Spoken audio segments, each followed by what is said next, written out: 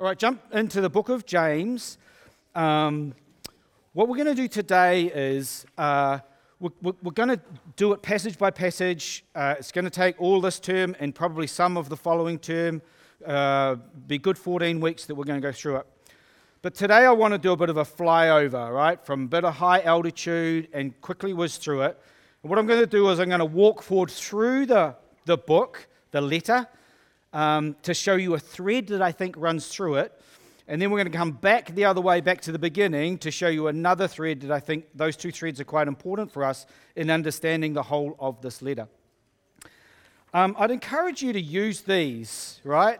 We do these in A5 sheets with a blank page on the back just to take some notes. Now, I know there's times where you just want to focus in and listen. I get that. But I tell you what, learning is so much improved by just taking some notes with it. And I do it every time I'm listening, or most of the time when I'm listening to other people, and I often go back and reread notes. I find them really, really helpful. So we've done it deliberately in this way, and so if I see you scribbling stuff down, I'll be encouraged, right? So do that would be really good. So James, I keep saying it and looking at my son.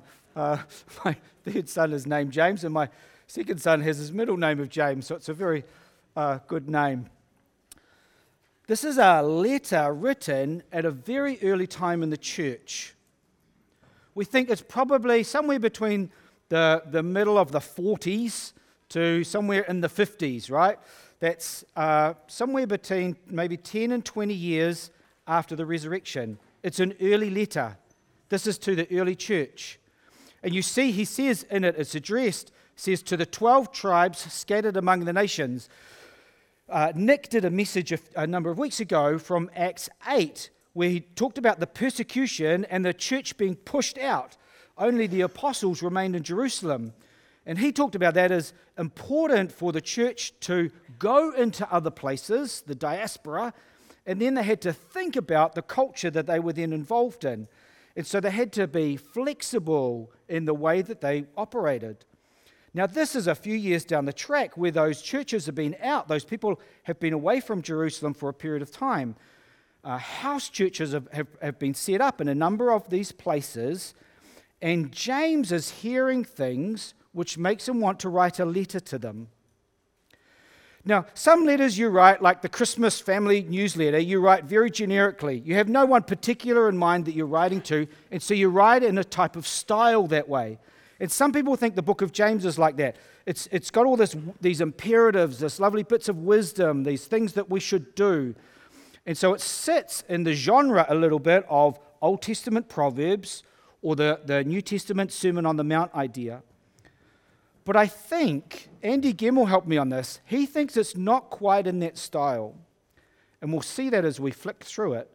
He said, the description of the behaviors that are going on there are too specific. You know, you don't write about specific things unless you've got somebody in mind that you are writing to. So when he's writing about particular behaviors that are going on, he's obviously heard about those things that are happening within churches. And he wants to call them to something.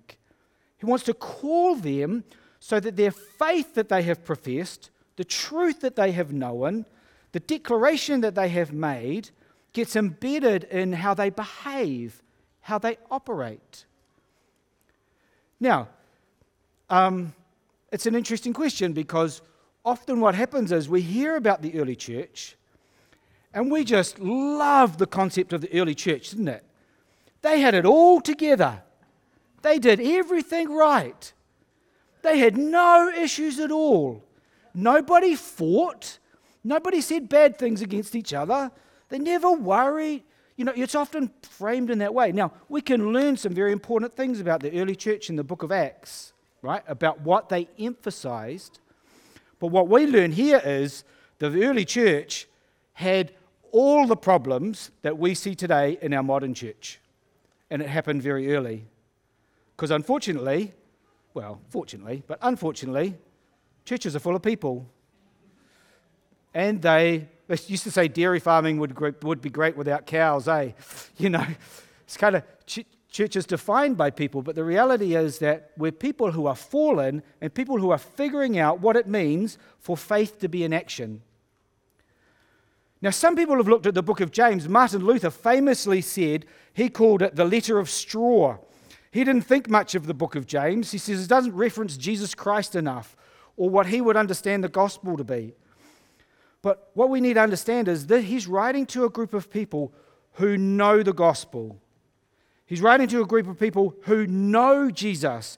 These people were told about it directly from the apostles.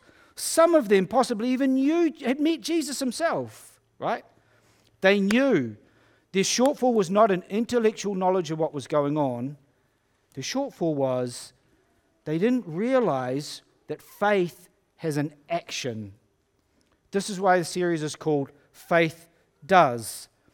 Faith can't just sit redundantly in you without making a change in you. And so the question that sits before us as we go through this book of James is, what does faith look like? Because we often go, faith is this invisible sort of thing. James says, no, it's not. Faith is something that moves you in your mind, in your heart, and in your hands and feet. It has a look to it. And so James is telling us what that looks like. But he's also at the same time telling us what it doesn't look like. So we're going to go through, I apologize for going so quickly, but we are going to go back through the series. But I think you'll see why I wanted to quickly whiz through it in this moment. So let's start in chapter 1, a very good place to start. Okay, click. Lawrence, that didn't work for some reason. We'll see how we go. I've just titled today Faith Triumphs, and you'll see where I'm heading as to why I have called it that way. So let's go to the first slide there, Lawrence, and see how we go. Okay, I think I might be working now. So first one we see here, and I've done them all beginning with F, so some of you might go, oh, you chose the wrong word there, but this is why I've chosen it. These are some of the characteristics that James pulls out in his epistle of things that he is seeing. And he gets right into it. There's not a lot of, lovely little intro there. He goes, consider it pure joy, my brothers and sisters, whenever you face trials of many kinds. So firstly, we know that this is a group of people who were under stress. They've had to get out of Dodge, out of Jerusalem. They've gone into these different cultures. They've lost their homes. They've often lost their peoples. They're displaced people. That would cause a lot of stress. They're under stress and trial. But what he's hearing is their response to it is not one of faith, not one of going, God is using this for his purposes. God is using this to transform me, which is what we'll look at next week. They seem to have this idea that when uncomfortable things happen in my life, they're wrong, and I should be afraid of them. And I should build my life around a life of comfort. And he says, when you have that mindset, when you encounter trials, what happens? You fall to pieces. When he actually says, consider it pure joy. Now, we'll look at that a lot more in depth next week. The second one here, this is an interesting one. We'll read chapter 1, verse 26. It says, those who consider themselves religious and yet do not keep a tight rein on their tongues deceive themselves, and their religion is worthless. Come over to chapter 3, verses 9 and 10. With the tongue we praise our Lord and Father, and with it we cause human beings who've been made in God's likeness. Out of the same mouth come praise and cursing. My brothers and sisters, this should not be. So they had issues with their tongues and the way that they talk and spoke to people. James knows that words have power. They move, they create action. And I'm not saying here foul-mouthed is they swore a lot. I mean foul-mouthed is they used words to create a wrong action in other people. They used words as weapons. And they would curse people who are made in God's likeness. The third one we see is frustration. Chapter 1, verses 19 to 21. My brothers and sisters, take note of this. Everyone should be what? Quick to... Not many people are reading it. Quick to listen, slow to, and slow to become angry. Because human anger does not produce the righteousness that God desires. So these were frustrated, angry people that he's calling them to stop being that way. Chapter 2, verses 2 to 4. Suppose a man comes into your meeting wearing a gold ring and fine clothes, and a poor man in filthy old clothes also comes in.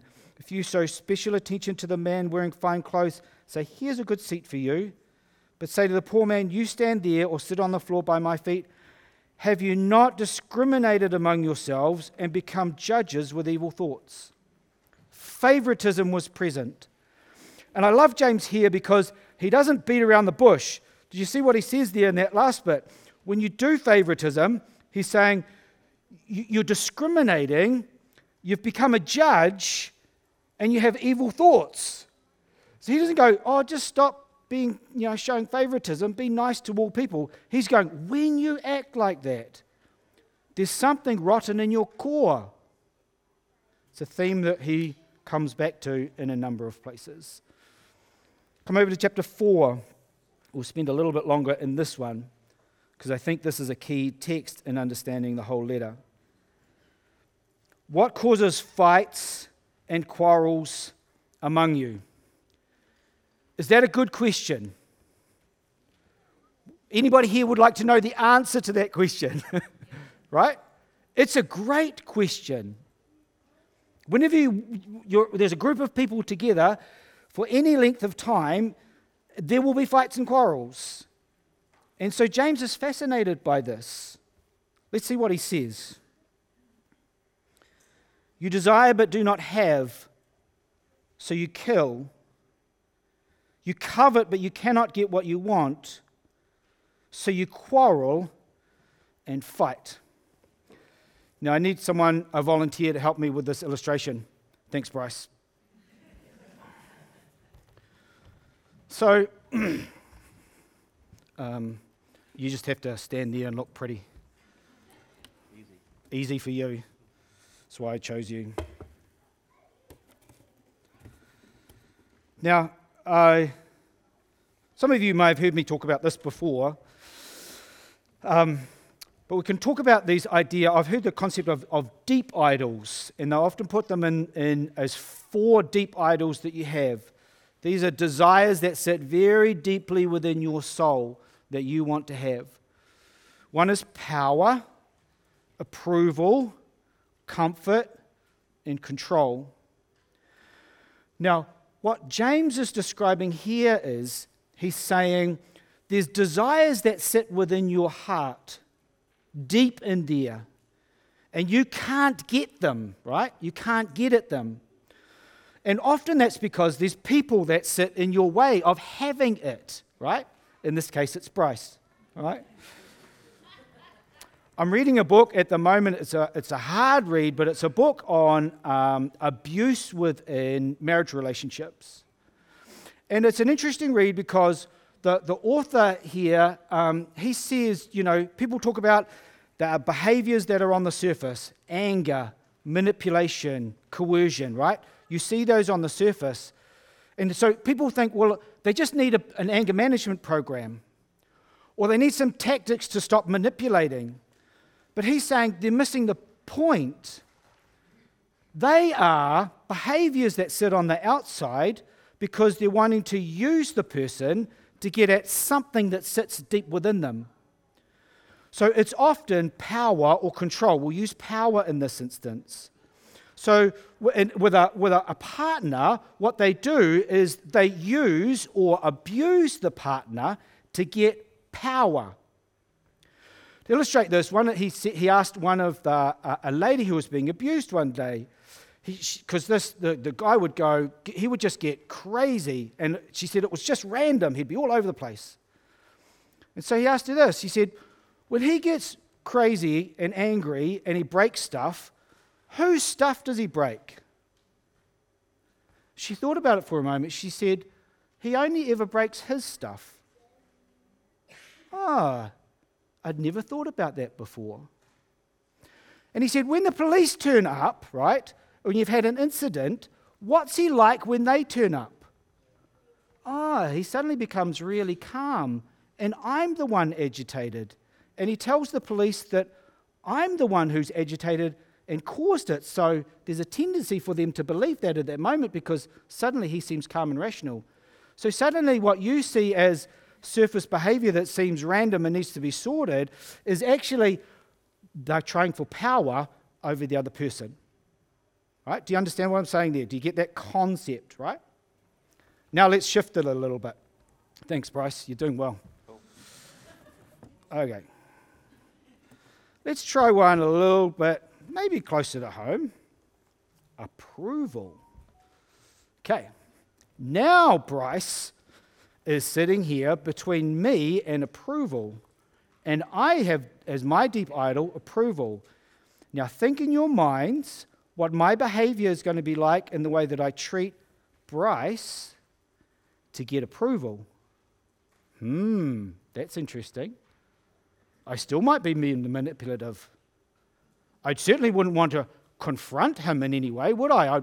I need his approval because that gives me my approval that I've put up there on my pedestal as my idol. Can you see what he's saying? So when James is going, what causes fights and quarrels among you, he's saying, you're seeking after stuff, and what you do is that person in the middle there, you excuse your behavior towards that person because you're after something deep within you, and you justify your behavior. And he's saying it's wrong unless you deal with the deep stuff that you're after. Thanks, Bryce. You did well. Thanks, man. Okay. We'll tease that out a little bit more in a later kind of session, but do you get the concept? There's deeper stuff that James is trying to tease out of us to understand our behavior that sits above it. Okay. Chapter 5, verses 4 and 5, he's talking about wealthy people there, but not, he starts saying wealth in itself is wrong, but he says when you hold wages back from workers, he talks about it as fraudulent. And then he also talks about it as fattening yourselves up at the expense of others. And then the last one, chapter 5, the last two verses, he says this, my brothers and sisters, if one of you should wander from the truth and someone should bring that person back, remember this, whoever turns a sinner from the error of their way will save them from death and cover over a multitude of sins. How's that for good early church? You want to go to that one? Right? This is reality here of what James is going, reality of behavior that we see, but reality of behavior that we see in our own lives. But why I think 19 and 20 is very important for, I think, partly what drives this whole letter is, when you're writing a letter, you've got something in mind of what you're trying to do. And he gives it away a little bit at this end here where he's going, there's people who just wander from the truth. They stop believing in the truth. It's often coincides with a change in their moral behavior. It's consistent with the way that they then treat people. And he goes, we have a responsibility in this space as a community of people. Because who does he say is responsible for it? Did you read it? My brothers and sisters, if one of you should wander from the truth, and someone. It didn't say elder. It didn't say pastor. It didn't say ministry leader. It just said someone. And someones are what our church locally, globally, desperately need. We need people who care about all this stuff. That's what James is getting at. And he says it at the end there, right? You are called in this space to see this type of behavior and be present with people to help them through it.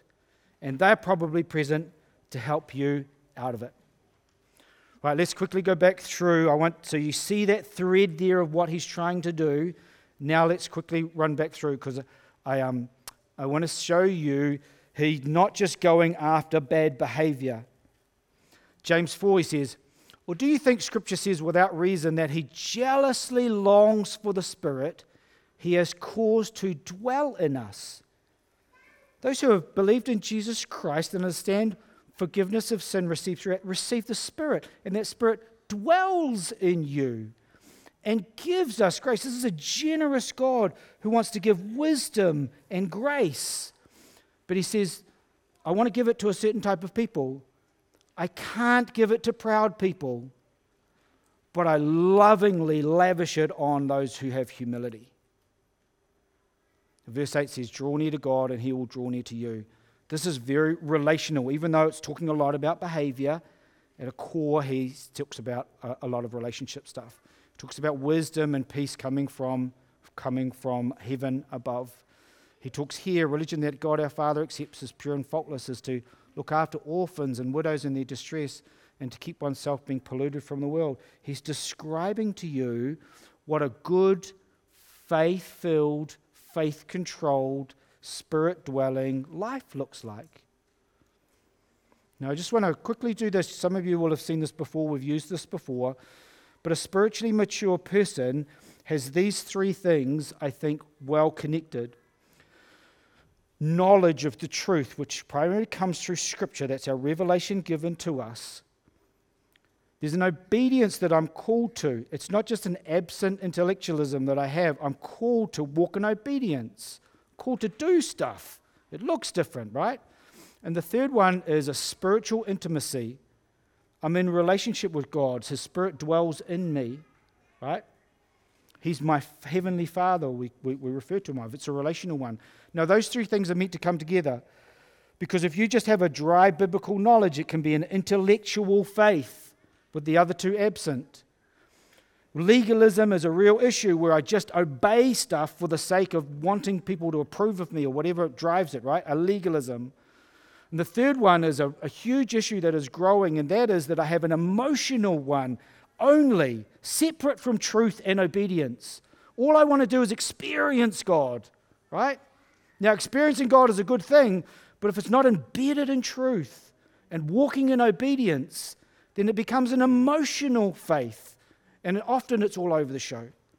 So those three things are meant to work in together, and James pulls all of those together. Here's what I'll close with. James 1:18, he says this. He chose to give us birth through the word of truth, that we might be a kind of a first fruits of all he created. We don't use the term first fruits. You don't use that on the orchard anymore, do you? If first fruits mean anything? I love how the New Living Translation gives us a little thing of it. He chose to give birth to us by giving us his true word, and we, out of all creation, become his prized possession. Isn't that lovely? The idea of first fruits is the most lovely fruit. The beautiful, it's not saying it's the first you pick in a season, it's saying it's something beautiful. God desires that we understand we are his treasured possession, and we respond in faith, and he wants to lavish on us in his generosity, grace, and then we walk in that truth, and it changes us. I loved singing that hymn. Thank you, Ellen, for choosing it. How marvelous, how wonderful is my Saviour's love for me. Let's pray, and then we're going to close with a song.